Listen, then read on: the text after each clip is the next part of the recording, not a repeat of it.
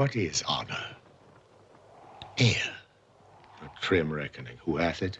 He that died a Wednesday. Doth he feel it? No. 'Tis insensible and yea to the dead. But will it not live with the living? No. Why? Detraction will not suffer it. Therefore, I'll none of it. Honor is a mere scutcheon.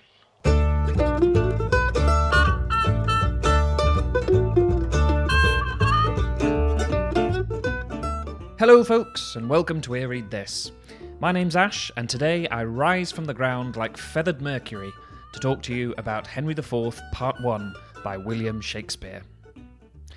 Originally performed in around 1596, the first quarto edition of 1599 carries the title The History of Henry IV, suggesting it was originally conceived of as a standalone play. Clearly though, there was much demand for a sequel. What became Henry IV Part 1 received more editions than any other play of Shakespeare's. There were 4 printings in the playwright's lifetime, a further 4 editions appearing before 1700. And its popularity grew from there, the 18th century's critic-in-chief Dr. Johnson saying, "None of Shakespeare's plays are more read than the first and second parts of Henry IV. Perhaps no author has ever in 2 plays afforded so much delight. The great events are interesting, for the fate of kingdoms depends upon them. The slighter occurrences are diverting, and except 1 or 2, sufficiently probable. The incidents are multiplied with wonderful fertility of invention, and the characters diversified with the utmost nicety of discernment, and the profoundest skill in the nature of man." Johnson, despite being both a Christian and a royalist, was also charmed by the unhistorical and corrupting influence of Falstaff.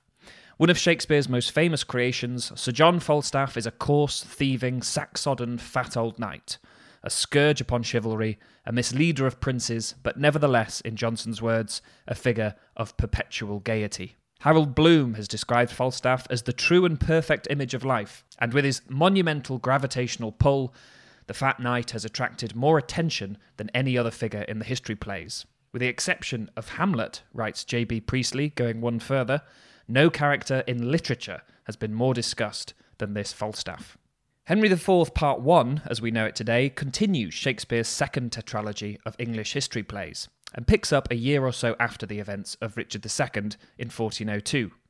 Like that play, Shakespeare's sources include Raphael Holinshed's Chronicles of British History, as well as Edward Hall's own chronicle telling the history of the houses of York and Lancaster. Shakespeare may have also read the first version of a long poem on those civil wars, written by his contemporary Samuel Daniel. He would certainly be aware of his late literary rival Christopher Marlowe's success with his own histories, Tamburlaine and Edward II, and there was also the anonymous play The Famous Victories of Henry V, which had been knocking about since at least the 1580s, and Shakespeare draws upon this play for his next few histories. In Richard II, we left Henry Bolingbroke having successfully taken the crown, deposed Richard, and they'd made a good show of being upset by news of his murder. News that to a usurping king must have been smooth and welcome, despite his protestations. "Though I did wish him dead, I hate the murderer, love him murdered." A sentiment as convincing as its forced rhyme. Henry resolved to make a voyage to the Holy Land and wash the blood from off his guilty hand. But as we see from the opening of today's play, he still intends to travel to Jerusalem, but has been stopped from doing so by trouble with the Welsh. The historical Henry was allegedly told in a prophecy that he would die in Jerusalem, but he never actually made the journey. Instead, after an anticlimactic reign dominated by damage control and illness, he died in Westminster Abbey, in the Jerusalem chamber. We'll look a little more at the real Henry's reign in our upcoming episode on the history of Shakespeare's history plays, but for now we will address the portrait of him Shakespeare gives us. It is a portrait of a man stifled by bitterness and frustration, just what we might expect from this once triumphant usurper, now harried by internecine quarrels and quarrelsome inwards. This humbling of Bolingbroke is the play's first surprise, which arrives in Henry's opening lines. "So shaken as we are, so wan with care, find we a time for frighted peace to pant and breathe short-winded accents of new broils to be commenced in strands afar remote. Gone is the rival's son that melted Richard as if he were a mockery king of snow, and Henry is here usurped in his own play. For despite the title, the focus of Henry IV Part 1 is not on Henry, but his son, Prince Hal, the future King Henry V. We've heard Bolingbroke refer to this son in Richard II. Can no man tell me of my unthrifty son? Inquire at London mongst the taverns there, For there they say he daily doth frequent with unrestrained loose companions. We are soon to meet these companions. The loosest and least restrained of all is Falstaff, the show-stealing huge hill of flesh. That 1599 title page in full reads, deep breath, "The history of Henry IV, with the battle at Shrewsbury between the King and Lord Henry Percy, surnamed Henry Hotspur of the North, with the humorous conceits of Sir John Falstaff." More of a trailer than a title, really. It is significant in demonstrating not only Falstaff's popularity, but also the importance of Hotspur, Prince Hal's antagonist. The play's third Henry is, as his nickname implies, a hot-headed, tempestuous knight, son of the Earl of Northumberland. The Percys had helped Bolingbroke depose Richard II, and Hotspur appears in the previous play, giving us a taste of his character as he snorts about honour like a paddocked bull. "Ormerle, thou liest. His honour is as true in this appeal as thou art all unjust. And that thou art so, there I throw my gage, to prove it on thee to the extremest point of mortal breathing. Seize it, if thou darest." Hotspur, as we shall see, is more than a caricature of chivalry. His death at the hands of Prince Hal is lingered upon with more feeling than if he were a mere obstacle to a happy ending. His death deserves to be called a tragedy, and it is one that is sadly foreshadowed in Richard II, when in swearing loyalty to his future enemy Henry IV, the doomed young Hotspur pledges his service. Such as it is, being tender, raw, and young, which elder days shall ripen and confirm. In performance, it is often Hotspur and Falstaff that jostle for the audience's attention. The legendary actor David Garrick found Hotspur a plumper part than the Prince. However, the story of this play and its sequel is without question the ascent of Hal. We witness in this first part his assumption of a princely bearing with his slaying of his rival Hotspur, the beginnings of his distancing from Falstaff and his drinking companions, and something of reconciliation with his ailing father. Joining me today to discuss the trajectory of Hal, and much more besides, are the co-creators of The Show Must Go Online, Rob Miles and Sarah Peachy. If you're a fan of watching Shakespeare, Rob and Sarah probably need no introduction, as for the last 7 months, The Show Must Go Online has been keeping us entertained throughout lockdown with full live performances of Shakespeare's plays in the order they were written. For those of you who haven't yet seen one of their shows, they perform a full play live on YouTube every week, and so far they have done a whopping 32, all of which you can watch back for free. There's a link in the episode description box below where you can find all of their plays. One benefit of performing on Zoom is that Rob and Sarah have a global cast, and since everyone is performing from their own homes, they're able to have as many actors as there are characters, something usually out of the question with the history plays, where 20 or 30 parts is more than a company can feasibly afford without having actors double up. So if you haven't seen them before, check them out. They've just released their production of Coriolanus, and next up, in fact tomorrow, is The Winter's Tale. We recorded our conversation back in June, and with customary bravado, I was confident I could get this episode out in time to coincide with Rob and Sarah's release of their 2 parts of Henry IV. And to be fair, I only just missed it by a mere 4 months and 17 plays. But the good news is you can now see both parts of The Show Must Go Online's Henry IV, and I'll link each one in each corresponding episode. Which brings me to more smooth and welcome news. You can hear more from Rob and Sarah on our next episode, which will be, of course, about Henry IV Part 2. And I'll also release an extended interview where we talk more about how they got started on The Show Must Go Online. So a huge thank you to Rob and Sarah for coming on the podcast way back when. And without further ado, let's get into the play. So back in June, I started by asking them whether there were any happy correspondences with having a cast from around the world in a play that feels like a little world itself. Oh, I see. Unfortunately, I'd love to be able to say yes, but the cast for Henry IV Part 1 was the most British cast was it?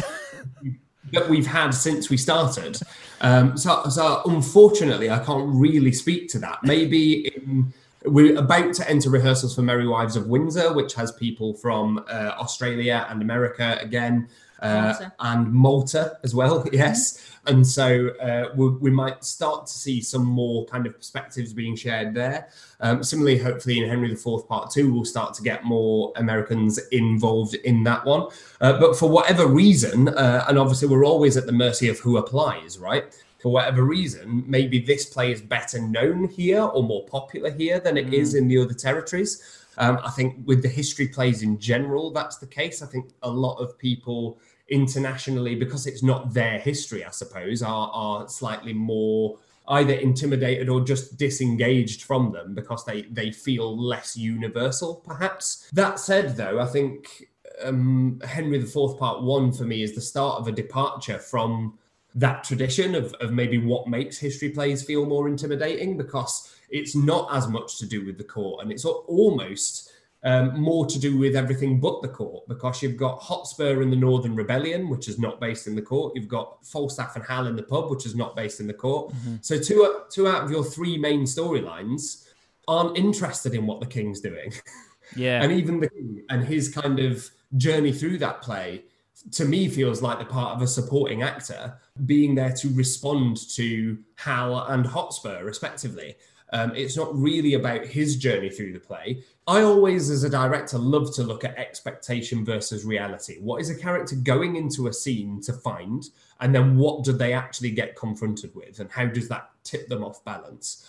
And there's a perfect example of that in the opening of Henry IV Part 1, where the king, in Richard II said, I'm going to atone for my sins of having Richard killed by going to Jerusalem and going on a crusade, because that was kind of the patch fix for anyone back in those days. He then doesn't get to go, and it becomes almost like Chekhov's Moscow. It's that lofty idea of, I wish I could go and have my ideal life elsewhere, but it's not going to happen because the realities of my life are getting in the way of it. And the fact that gets reiterated at the start specifically so that then everyone can come in and tell him, no, unfortunately, you can't do that because we've got rebellions here, and here. This is going off over there. No way, mate. No chance. Sorry.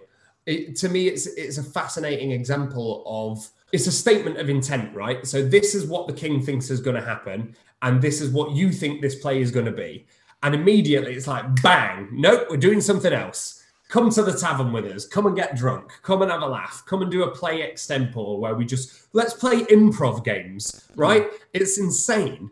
And then simultaneously to that, you've got Hotspur and the Northern Barons saying, we want a different version of England. And we envision our role in the ruling class, if you like, mattering more, I suppose. And, when they divide the map, I find that fascinating, the idea that they're almost getting into regional government, or at least starting to think about that as a concept, the idea of devolved powers. Glendower will take Wales, you will take everything north of the Trent, etc.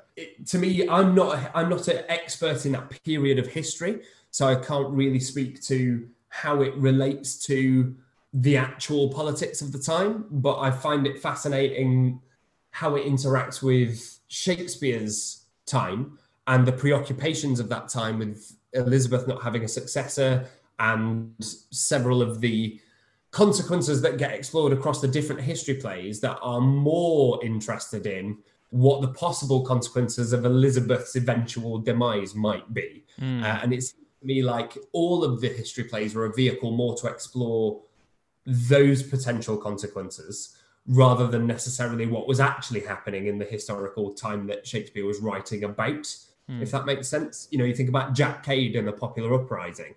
That was another thing that was kicking off at the time because times were very hard.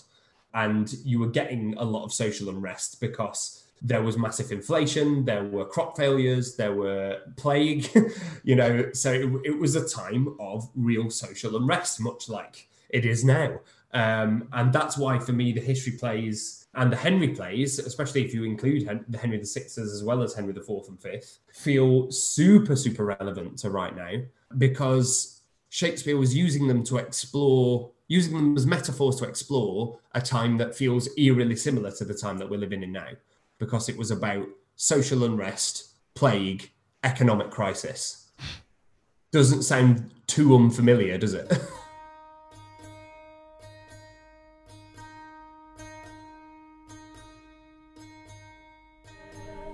So shaken as we are, so wan with care, find we a time for frighted peace to pant, and breathe short-winded accents of new broils to be commenced in strands afar remote. No more the thirsty entrance of this soil shall daub her lips with her own children's blood. No more shall trenching war channel her fields, nor bruise her flowerets with the armed hooves of hostile paces. Those opposed eyes, which, like the meteors of a troubled heaven, all of one nature, of one substance bred, did lately meet in the intestine shock and furious close of civil butchery, shall now, in mutual well-beseeming ranks, march all one way, and be no more opposed against acquaintance, kindred, and allies. The edge of war, like an ill-sheathed knife, no more shall cut his master. In the 1590s, as Shakespeare was writing these history plays, there were repeated outbreaks of plague and several failed harvests. Throughout the land, people starved to death. Compounding the woes of Queen Elizabeth's England, there was the ever-present threat of civil war. And as James C. Bullman writes, one model for the rebellion in the first part of Henry IV may have been an attempt by the Northern Catholic lords in 1569 to advance the cause of Mary Queen of Scots against Elizabeth, an uprising instigated by descendants of the Northumberland Percys. Yet for all the grim material contained in Shakespeare's sources and in the world outside, the Henry IV plays have a decidedly upward curve, owing to their focus on the next king, Henry V. Together, the two parts of Henry IV and Henry V, sometimes collectively called the Henriad, have a comic form, in that the hero rises, ends up on top, and as convention dictates, gets married. Hal begins as a dissolute prince, and ends a pious, though rather less fun, king. The story of his sudden transformation is reminiscent of Thomas à Becket, who we recently discussed in our Murder in the Cathedral episode. Once again, a lavish-living young man gives way to a serious-minded adult, a narrative of pious people with a past that was clearly attractive. And in the case of Hal, this was no invention of Shakespeare's. The same pattern is shown in the earlier anonymous play The Famous Victories of Henry V, and had been a historical commonplace since Henry V's death in 1422. John Dover Wilson tells us that practically all the chroniclers, even those writing in the 15th century, agree on his wildness in youth and on the sudden change that came upon him at his accession to the throne. A miraculous transformation then, one that wouldn't be out of place at the resolution of a comedy. And indeed, the first part of Henry IV has several bits and pieces of comic furniture. For starters, instead of being the main character, Henry IV is relegated to the role of overbearing father of the comic mode, whose type implore their wayward children to reform to tradition or marry an acceptable suitor. Usually this father figure obstructs the lead from happiness, but eventually they reconcile, either by father submitting to lead's desires or vice versa. A notable subverting of this formula is of course Romeo and Juliet, a play with all the right ingredients and signposts for a comedy, but one that swerves into tragedy right at the last minute. According to Stanley Wells, in the first part of Henry IV, the king is anguished by both filial and national rebellion. Just as in A Midsummer Night's Dream, Oberon and Titania must be reconciled before the mortal's course of love can run smooth, so the dissolute Prince Harry must reform and be reconciled with his father before rebellion can be put down. So to achieve national harmony, you must first have domestic harmony. Kingship, like charity, starts at home. And there is a connection to the magical comic world of A Midsummer Night's Dream evident from the opening of the play, as Henry IV wishes his own son Harry were swapped with the warlike Harry Percy of his enemies, saying, that some night-tripping fairy had exchanged in cradle clothes our children where they lay, and called mine Percy his Plantagenet. All this makes for quite a departure from Shakespeare's previous history play. In its 1608 quarto, Richard II had been titled The Tragedy of King Richard II. It is a play which bears many structural resemblances to Marlowe's tragical Edward II, a play about Richard's great-grandfather. If catastrophic falls of that nature run in the family, Shakespeare and Marlowe seem to be telling us, at least they're nice enough to skip a couple of generations. Likewise, Shakespeare's earlier history plays on Henry VI and Richard III each have a tragic shape, every play culminating in at least one major character's death. But as R.J. Dorius says, the tragic hero's willingness to take terrible risks, to throw away powers and life itself for a good cause, is not demanded of the kings of the histories. They are more conservative. Their mission is less to question and dare than to reconcile and maintain. Marlowe's renovation was to make staged history less about instruction and more about drama, but both Edward II and Tamburlaine end in the title character's death. In moving from Bolingbroke to his son, says Jonathan Bate, Shakespeare reverses this Marlovian pattern of rise and fall into a new pattern of fall and rise, charted in Hal's progress from a prince to apprentice to a king. And the consequence of this is that the Marlovian two-part structure could finally be overcome with the triumphant three-part structure of Henry IV and V. Shakespeare, having previously imitated Marlowe, had reached the point in his career where he could outgrow his rival. Marlowe, it should be said, in fairness, had made the matter much easier by good-naturedly being murdered. It is a typical pattern of growth to first imitate and then to contrast, and Shakespeare's pattern is mirrored by his two Henrys. As W.H. Auden writes, both Henry IV and Hal have a sense of what is the politically wise thing to do. Bolingbroke's behaviour is dictated by the need to contrast himself to Richard, Hal's need to contrast himself to his father. In politics, you have to surprise. Richard II, the man, had skipped around his kingdom too much. Bolingbroke, the man, is solemn, pious, and austere. Richard II, the play, had the structure of high tragedy, whereas Henry IV, the play, ends in triumph and is stuffed with perpetual gaiety. In structure, it more resembles a morality play. Hal, despite his royal roots, is something of an everyman, the central character who must redeem himself, aided and abetted by advisers and tempters. Falstaff has long been traditionally thought of as an avatar for the vice figure in morality plays, but as John Dover Wilson points out, Hal associates Falstaff in turn with the devil of the miracle play, the vice of the morality, and the riot of the interlude, when he calls him that villainous, abominable misleader of youth, that old white-bearded Satan, that reverend vice, that grey iniquity, that father ruffian, that vanity in years, and the tutor and feeder of my riots.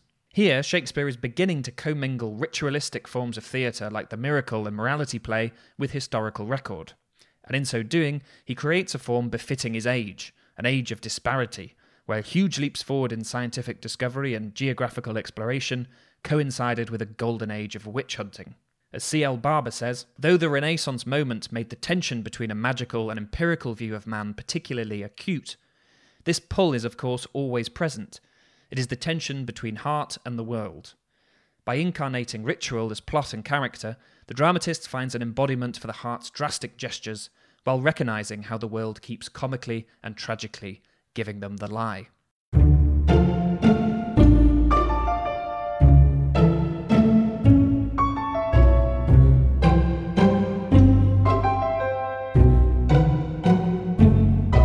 When I first read Henry IV, I remember thinking, I don't understand what all the fuss about Falstaff is, to be honest. I don't think he's that funny.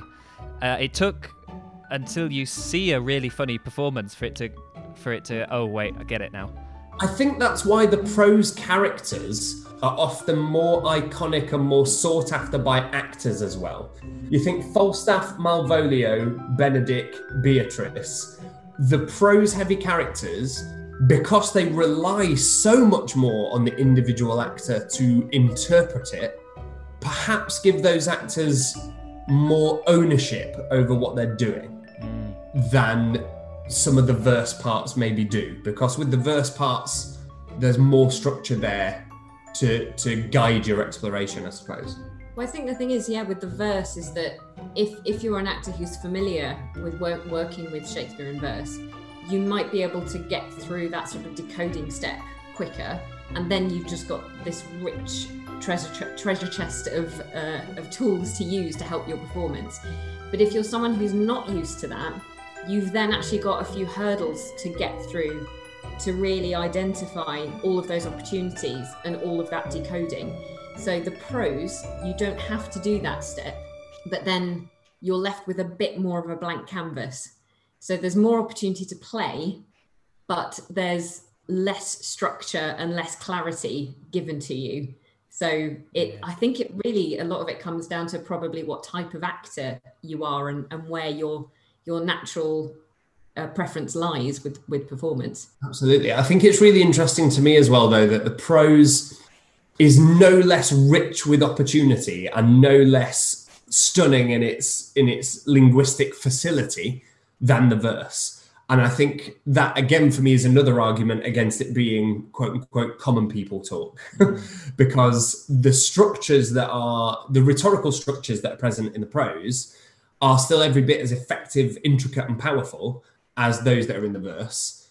But again, you have to be able to see them. In strong contrast to the versified Richard II, almost half of Henry IV is in prose. One of the musical effects of this tetralogy can only be appreciated by reading or seeing the plays in sequence. Richard II's ornate and ubiquitous verse gives the sense of a nation in harmony, a nation where even the gardeners are in a sense in key with the king. But once that king has been deposed, then in Henry IV we have this explosion of discordant voices who speak in either verse or prose, and there are even some fence-walking alley cats like the prince who have mastered both.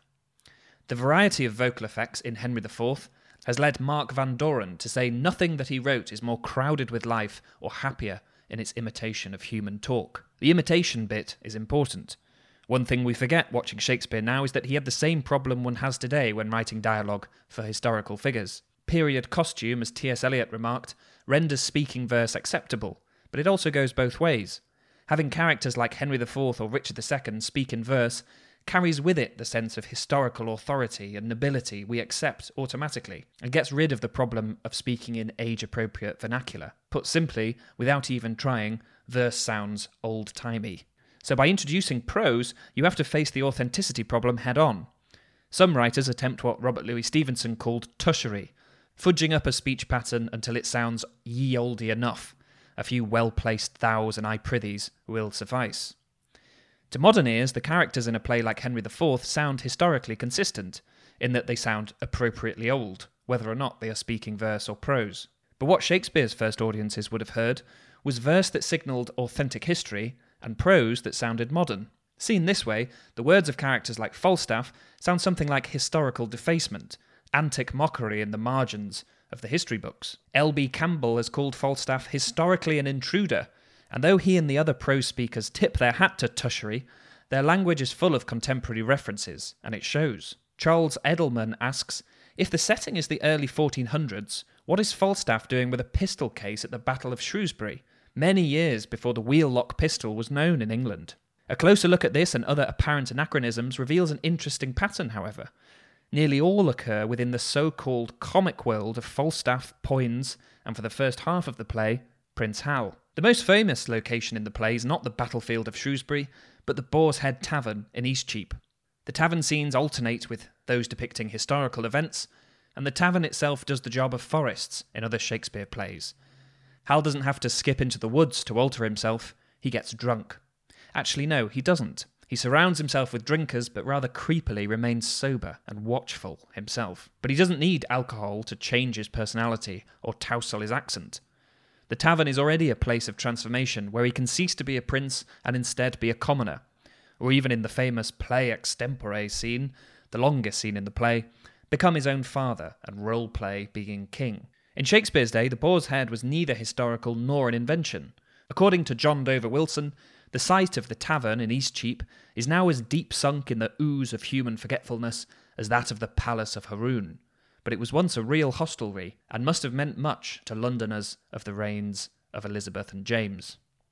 In other words, those first audiences saw the historical Henry V cavorting in their local boozer. Both Falstaff and Henry IV give the young prince very different kinds of fatherly wisdom, and in alternating scenes become strange reflections of one another. As the real king pales and sickens, fat Jack Falstaff lards the ground with sweat. As an act of historical defacement, Falstaff works superbly well. For starters, he's about the right shape for a wrecking ball, and in the words of William Empson, Falstaff is the first major joke by the English against their class system. He is a picture of how badly you can behave and still get away with it if you are a gentleman. A mere common rogue would not have been nearly so funny.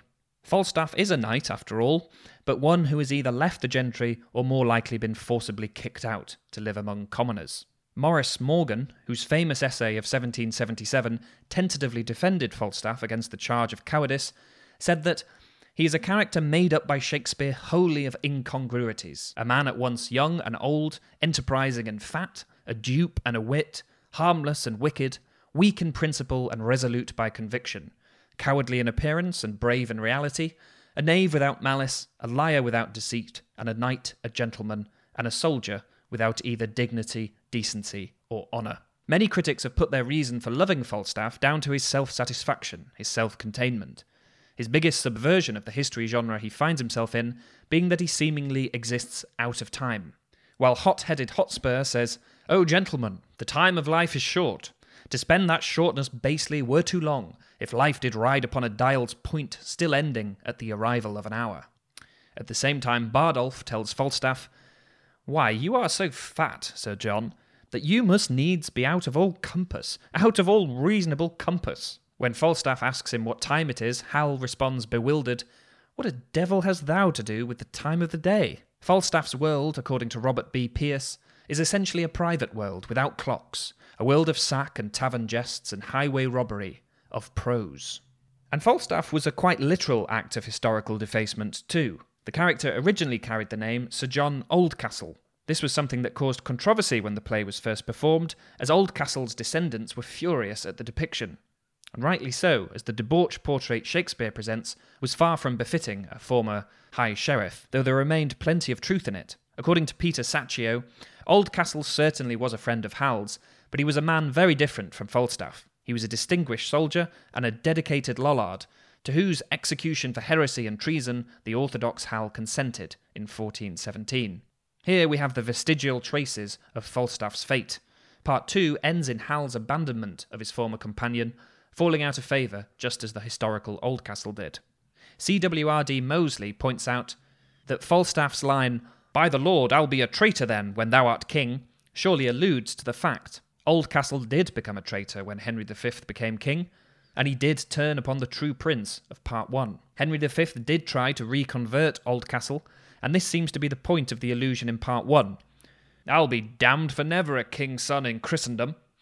The historical Oldcastle was burnt. Falstaff is compared in Part 1 to a roasted Manningtree ox.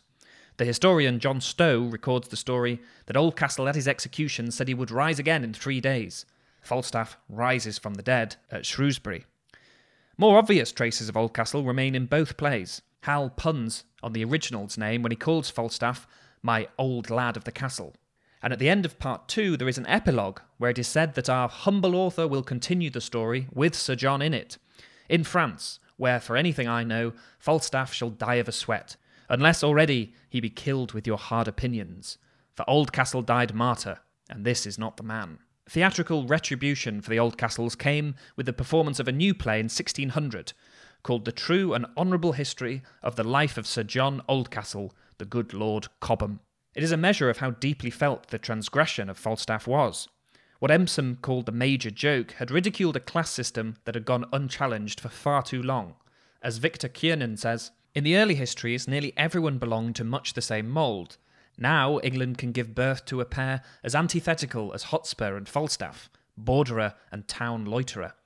They are centuries apart in outlook, yet in very different ways both are men of the past, descended from common feudal origins. The two, as I have said, can dominate in performance, and the lasting tableau from the play's closing scenes is that of Hal on the battlefield of Shrewsbury, standing over the corpses of Falstaff and Hotspur, not yet knowing that the former is only playing dead." Mockery is something that comes so naturally to Falstaff, he can do it lying down. Throughout the play, before they even come into contact, the fat knight lampoons the serious knight. And as Mark Van Doren has said, Hotspur was very serious. He was almost, indeed, insanely serious. When Hotspur feels some seriousness coming on, he is given to flights of heroic poetry. "Methinks it were an easy leap to pluck bright honour from the pale-faced moon, or dive into the bottom of the deep, where fathom line could never touch the ground."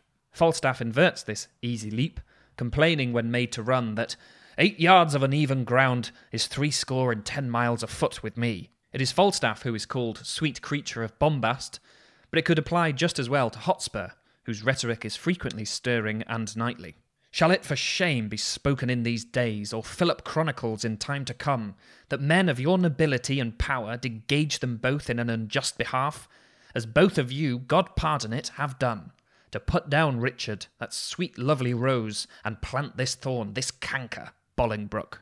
Hotspur's problem is that he's a stirring and knightly hero on the wrong side of history and in the wrong play. His chivalric credentials are mocked by Hal. "Hotspur of the North, he that kills me some 6 or 7 dozen of Scots at a breakfast, washes his hands and says to his wife, 'Fie upon this quiet life, I want work.' This isn't criticism entirely free of compliment, and neither is the description of the Douglas, he that rides at high speed, and with his pistol kills a sparrow flying. This is a fearful-sounding knight, but it's not a portrait totally free of silliness. Hotspur, too, is capable of scorn. He scorns Hal as the nimble-footed madcap Prince of Wales. He also scorns his Welsh ally Owen Glendower for banging on about the prophecies of Merlin, and mythologizing his own birth. I had rather live with cheese and garlic in a windmill far than feed on cates and have him talk to me in any summer house in Christendom, says Hotspur. So he isn't humorless, but he does fail to see his own worldview is also outdated. The honour code that Hotspur venerates is trampled on by Falstaff, who in a famous catechism asks, "What is honour? A word. What is in that word honour? What is that honour? Air, a trim reckoning. Who hath it? He that died a Wednesday. Doth he feel it? No. Doth he hear it? No. 'Tis insensible then. Yea, to the dead. But will it not live with the living? No. Why? Detraction will not suffer it. Therefore, I'll none of it. Honour is a mere scutcheon. Rational, dishonourable, life-loving Falstaff counterfeits death, awakes, stabs Hotspur's dead body, and claims he slew him.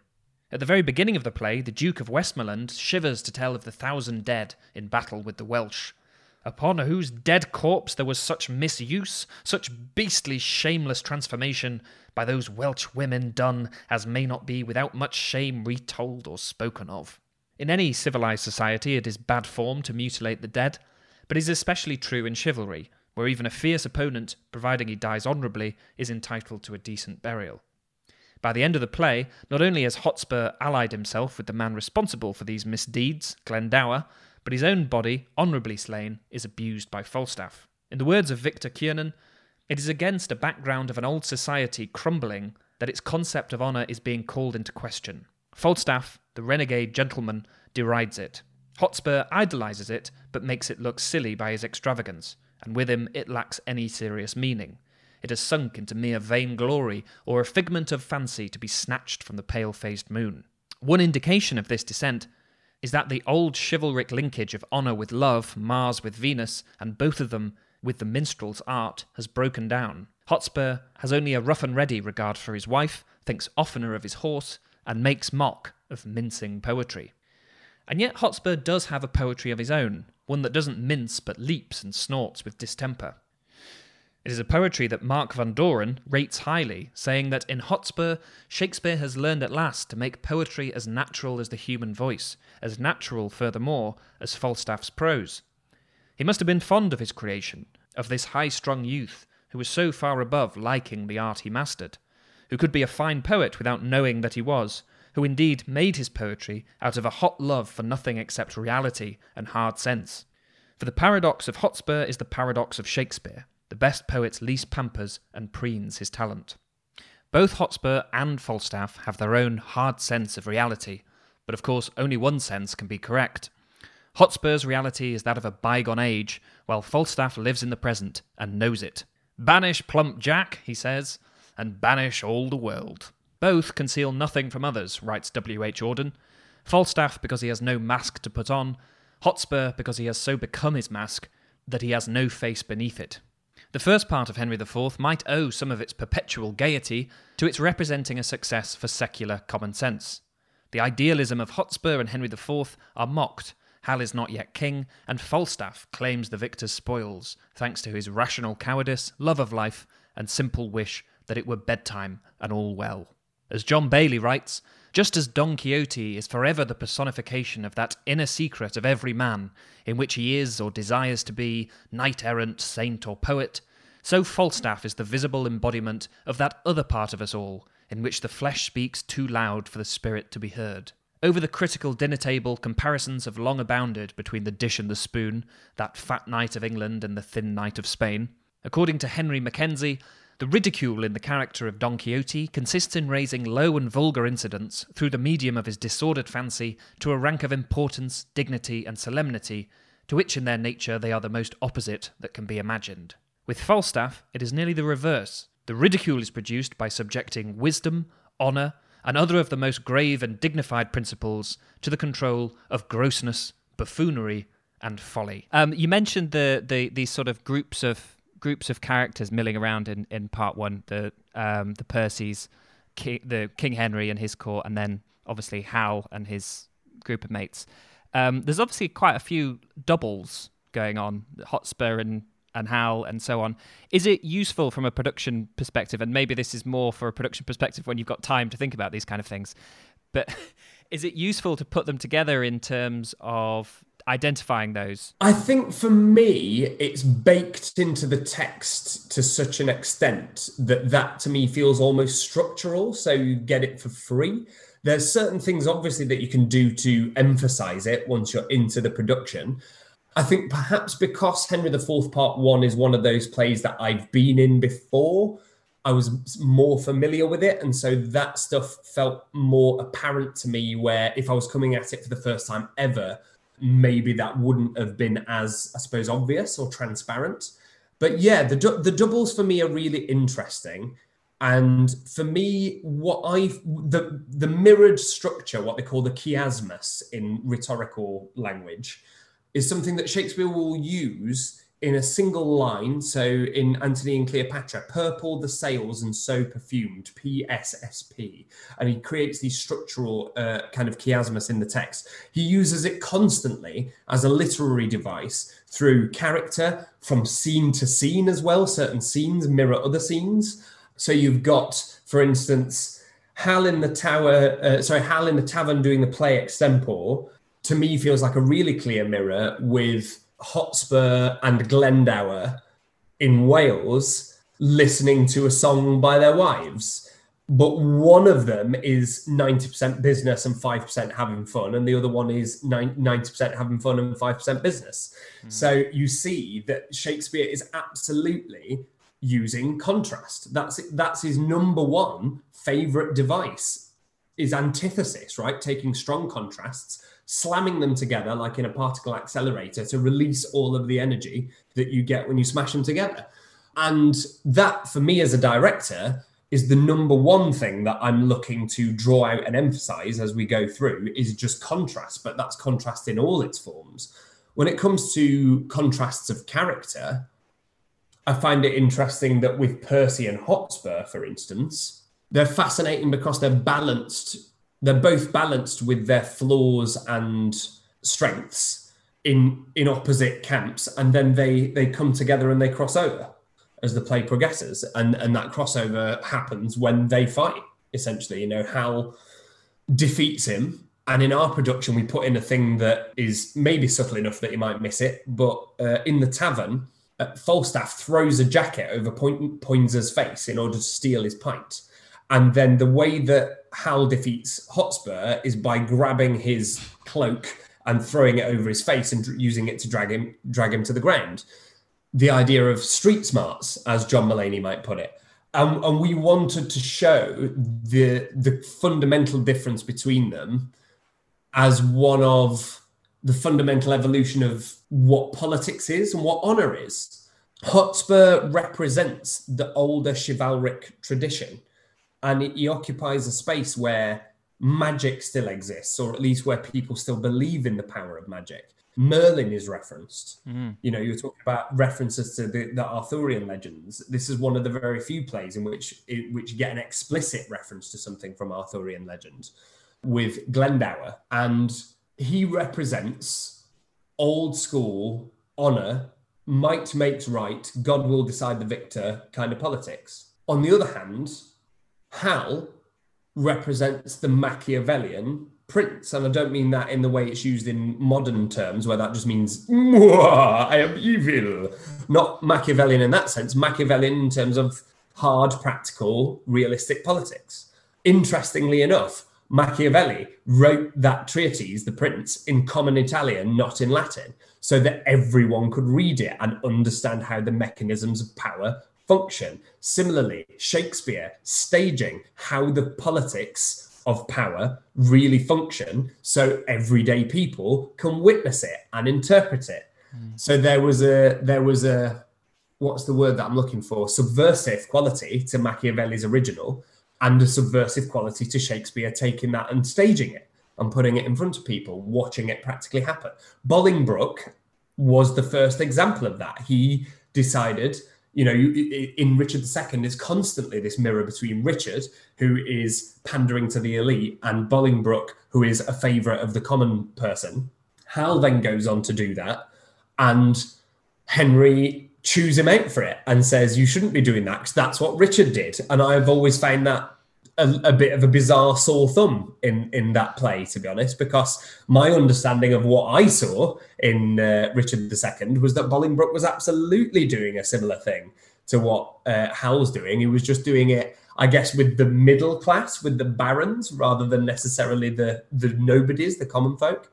But Hal is the first successful Machiavellian prince in Shakespeare's writing, because he goes to the bottom, like Bruce Wayne in Batman Begins. He goes homeless, he goes rogue, he learns what it's like to steal, to survive, and he learns their language. You know, there was a line in there about they call drinking deep dying scarlet, and he says, I've learned in 15 minutes enough to be able to converse with any man for a lifetime. And you see that come back in Henry V when he goes out in disguise, and he goes as a debate with the common soldiery at that point. Similarly with, once more unto the breach, like one of the most famous speeches in Shakespeare, is about him talking to normal, ordinary people as if they're on the same level as him.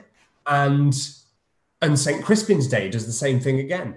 And that's why I wasn't going to go into it, but I am going to go into it. It's why the Hollow Crown Tom Hiddleston version really pissed me off, is because they decided to do St. Crispin's Day to 6 toffs and nobody else. And I was like, you have fundamentally misunderstood the individual and the arc of these plays, and one of the most extraordinary journeys that any character in Shakespeare goes on. Towards the end of Richard II, as C.W.R.D. Mosley has written, Bolingbroke's actions begin to have an air of calculation, to be not quite what they seem. The man who comes but for his own very soon acts like a monarch in condemning Bushy, Green and Bagot to death, which he certainly has no obvious right to do. Silently, Bolingbroke escalates his project. He goes from reclaiming his lands to snatching the throne. In the first part of his own play, he counsels his son to be similarly sneaky. I stole all courtesy from heaven, and dressed myself in such humility that I did pluck allegiance from men's hearts, loud shouts and salutations from their mouths, even in the presence of the crowned king. Thus did I keep my person fresh and new, my presence like a robe pontifical, ne'er seen but wondered at, and so my state, seldom but sumptuous, showed like a feast, and won by rareness such solemnity. And while he thinks his son has lost his princely privilege with vile participation, in fact, as James C. Bullman writes, though Henry is ignorant of it, Hal has patterned his behaviour on that of his father, carefully calculating the moment to seize what he never asked for. In the first scene that we meet Hal, he is speaking in prose with Falstaff, who implores the prince to step out of time. Let us be Diana's foresters, gentlemen of the shade, minions of the moon. But Hal, left alone on stage at the end of the scene, slips into verse and affirms his place in history, showing us that he has already learnt from his father's example. I know you all, and will a while uphold the unyoked humour of your idleness. Yet herein will I imitate the sun, who doth permit the base contagious clouds to smother up his beauty from the world, that when he please again to be himself, being wanted, he may be more wondered at, by breaking through the foul and ugly mists of vapours that did seem to strangle him. If all the year were playing holidays, to sport would be as tedious as to work, but when they seldom come, they wished for come, and nothing pleaseth but rare accidents. So, when this loose behaviour I throw off, and pay the debt I never promised, by how much better than my word I am, by so much shall I falsify men's hopes, and like bright metal on a sullen ground, my reformation, glittering o'er my fault, shall show more goodly and attract more eyes than that which hath no foil to set it off. I'll so offend, and make offence a skill, redeeming time when men think least I will. Another advantage to come from this period of loose behaviour, of playing holidays, is that Hal is now able to speak like a commoner. Unlike his father, unlike Hotspur, Hal can slip from verse to prose, be prince or everyman whenever he chooses. This is a skill that will arm the prince well, and would be the envy of any politician. E.M.W. Tillyard says that later when Hal says to Poins he has sounded the bass string of humility, he uses a musical metaphor. He means in one sense that he has touched the bottom limit of condescension, but he means something more. He is the bow that has got a response from the lowest string of the instrument. We are to think he has sounded all the other human strings already. He has now completed the range of the human gamut. Hotspur and Hal's father are figures of the past. They sound as if they belong in Richard II. Hal, meanwhile, in distancing himself from both, has learnt when to be a prince and when to be a man of the people. James C. Bullman writes, "When Hal turns from Hotspur's corpse, he finds Falstaff lying as if dead. In a stage allegory reminiscent of the morality plays, Hal, a princely everyman, stands between the paragon of chivalric virtue he has just overcome and the proponent of self-interest, deception and pragmatism, which he has also shown himself adept at practicing. Falstaff deceives Hal at the conclusion of this play, taking the glory of killing Hotspur from him in the process. Hal doesn't argue the toss, but in the following play, it will be Falstaff who will be left deceived. Never call a true piece of gold a counterfeit, Fat Jack advises Hal, and Robert B. Pierce writes that here Falstaff attests his virtue and worth live untainted under the disreputable appearance of his exterior. Just as Hal's royalty is hidden but not obliterated by his youthful pranks, Falstaff uses the figure of coins being stamped to suggest one Renaissance view of moral aristocracy. Like pure gold, inherited virtue cannot be corrupted by external circumstances. But it is precisely this fact about Hal that makes Falstaff's eventual rejection certain. I was going to say in Henry IV Part 1, one of the moments that absolutely stands out to me is in that role-playing scene when after they've switched, so Hal is playing his father and Falstaff is playing Hal, and Falstaff has the speech about you will send me away, and Hal just has I do, I will, and it's heartbreaking. It's absolutely heartbreaking. You've had this, hugely sort of rambunctious scene of just them playing, and in our production we had the actors were doing voices taking off the other actors playing those roles, and it was so full of joy and silliness, and then just that little one line at the end before the scene completely changes direction, just woof. But for sweet Jack Falstaff, kind Jack Falstaff, true Jack Falstaff, valiant Jack Falstaff, and therefore more valiant being as he is, old Jack Falstaff, banish not him thy Harry's company, banish plump Jack, and banish all the world. I do. I will. According to a critic with the diverting name of Ronald MacDonald, it is those who do not grow in language, who do not submit themselves to its shifting substance and stubborn materiality, who are defeated by history in the world of the Henry IV plays. Hotspur is thoroughly naive in relation to the language he speaks. Meanwhile, Hal has learnt not only to speak in the language of all men, but also to play roles, a skill that will be used to more sinister effect by the later king, Richard III. The Henry IV plays in particular seem to be, there's various little tragedies, not very little tragedies going on, of people getting typecast and sort of stuck in roles that they can't get out of. Falstaff depends on Hal's friendship. That doesn't work out very well for him in the end. Henry IV depends on his status as a successful usurper king. That doesn't work out too well for him. Hotspur is dependent on his strength and tries to be a mirror to Hal. Doesn't work out for him. But Hal uses the lot of them and teaches himself enough before he is king to move between them all, which seems to link back to that kind of present tense, restless idea of verse and being able to think on your feet, not having everything rehearsed. Yes. Yeah, absolutely. I think it also links into those tensions in the Elizabethan time of needing a unifier, needing someone that was going to bring all these problematic tensions back together again, because at that point, as it does now, feels like a big job, feels like you need a superhero to be capable of that. And Hal really is the closest thing you get to a Captain America, right? He's Captain England. He comes from humble origins. He doesn't really, he's son of a king, but he goes to the humble place. Again, Bruce Wayne in Batman. He learns how to communicate with those people. He does extraordinary feats in arms, which I think is one of those things that is very often missed about Hal, is that speech that Vernon has where he says he had all of his armour on and he jumped from the ground in full armour onto the back of his horse in one fluid motion. So he's Legolas in Lord of the Rings, right? You can jump on a horse from the ground in heavy armour. That's insane. That's insane. I've gotten on a horse before, not many times, but I've done it. It's hard. It's hard to do it normally, never mind doing it in a single bound. He's written as a superhero. He spends no time in the play. You know, even in Hamlet, Shakespeare tries to give you an idea that Hamlet has been in continual practice ahead of fighting Laertes to give you a sense of why can this guy overcome this guy. We see Hal do nothing but get drunk. And then he walks to the battlefield, injured, having fought the Douglas, who is the superhero on the other side, because he can run a horse up a cliff, right? He's fought the Douglas, wounded, to a standstill, to the point where Douglas runs away, bonkers. Having done all that, he still has energy enough to kill Hotspur, who is the paragon of chivalry and Arthurian knightsmanship, for lack of a better word. He's a superhero. I'm sorry, but he is. You've got to look at him as a person of extraordinary means and extraordinary feats. And the idea that they were looking for someone like that at the time that they were living, to me, feels revealing, I guess. Yeah.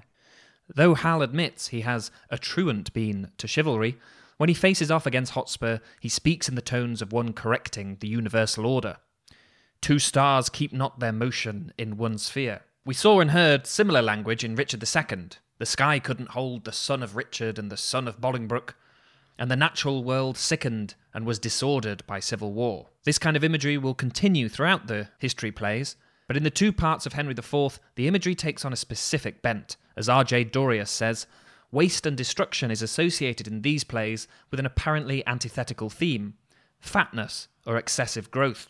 When Worcester says, referring to Richard, "For whose death we in the world's wide mouth live scandalized and foully spoken of," he is talking of chatter and rumour-mongering, but his phrasing inevitably conjures a mouth widening to eat something foul.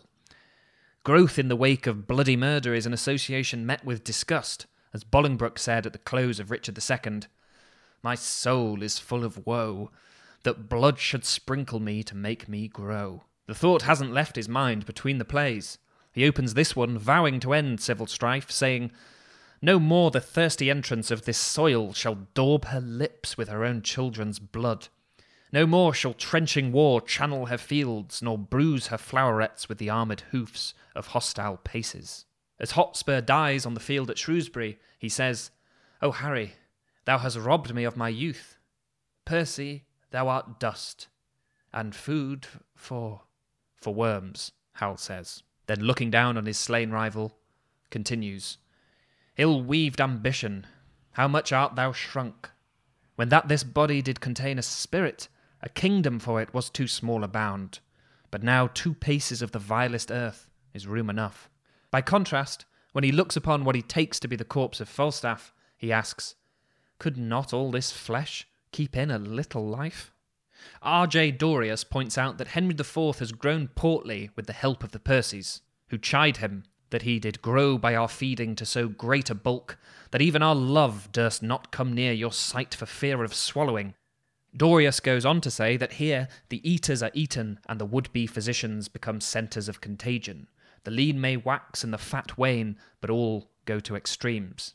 Bolingbroke might be a forgetful man, in Hotspur's phrase, and have grown to a figurative great bulk, but physically he is wasting away. Falstaff, on the other hand, in these times of hardship, is somehow fat, obscene, a greased tallow catch. In reference to this particular epithet, John Dover Wilson writes tallow meant to the Elizabethans liquid fat, and human sweat was likewise thought of as fat, melted by the heat of the body, which gives us the wonderful image of Falstaff as he sweats to death and lards the lean earth as he walks along. Falstaff is a world unto himself, and treasures his bulk as a good king should treasure his lands. William Hazlitt, writing in 1817, said that his body is like a good estate to his mind, from which he receives rents and revenues of profit and pleasure in kind, according to its extent and the richness of the soil.